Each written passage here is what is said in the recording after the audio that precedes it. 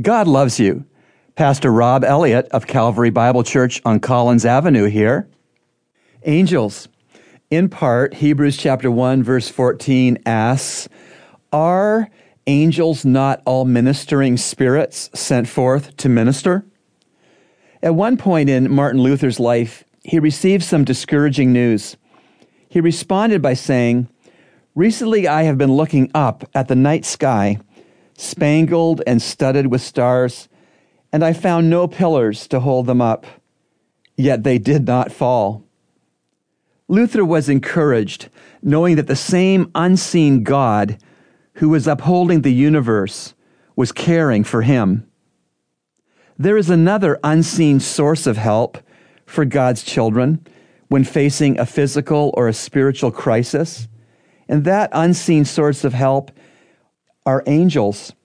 Those heavenly hosts are called ministering spirits, and they are instantly responsive to God's command. Just knowing that these unseen helpers are on our side strengthens our trust in God, whom they, the angels, faithfully serve. The angels of God assist the people of God as they do the work of God.